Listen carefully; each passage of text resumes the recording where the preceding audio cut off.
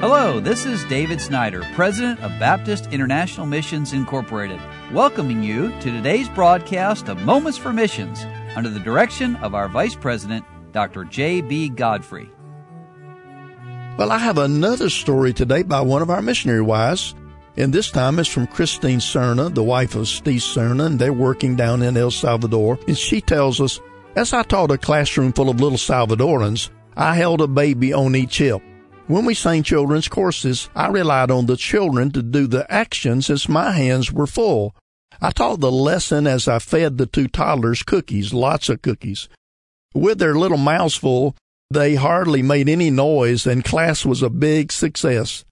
I hope you don't mind. Estevan ate quite a few cookies during the class. He was such a good boy. Thank you for coming today. I enjoyed taking care of him. I explained to the young mother, Dora, and she was clearly not happy about my cookie usage. She made a negative comment and was gone. Well, we'll never see them again, I thought to myself as I began cleaning up crayon pieces and cookie crumbs. Well, Dora came back next Sunday and the next.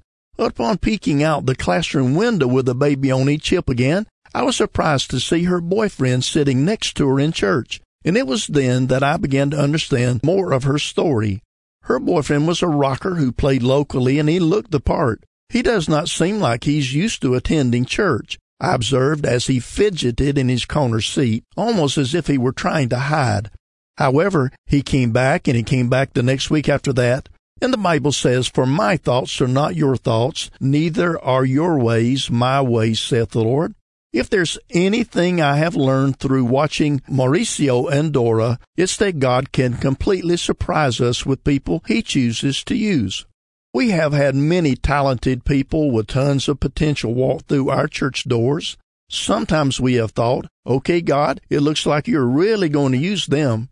Then a prideful spirit keeps them from serving. Well, Dora and Mauricio corrected many things in their lives, and they left the past where it should be, in the past. They were married a short time after this, and while it has not always been easy, we have seen through them the kind of people God can use in a great way. It's not what one would think. Our baby church prepared for our first Lord's Supper. Steve spent much time explaining what it meant and who could partake.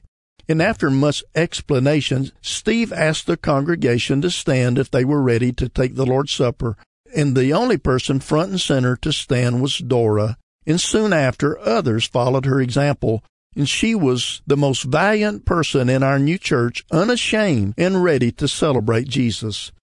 At that time, Dora and her husband made and sold tortillas for a living.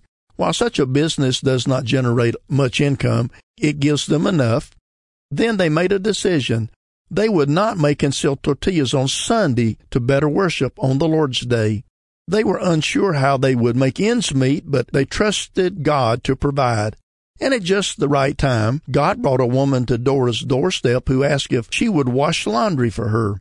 The woman said she would pay her more than the amount they would have made selling tortillas. Dora was ecstatic. God had provided their needs in a miraculous way, giving them more than what they'd had before. And this has been the pattern in their lives. We've seen them leave their parents' home, rent their own home. We've seen them take the bus to come to church, trusting God to protect them on public transportation, and God gave them a car.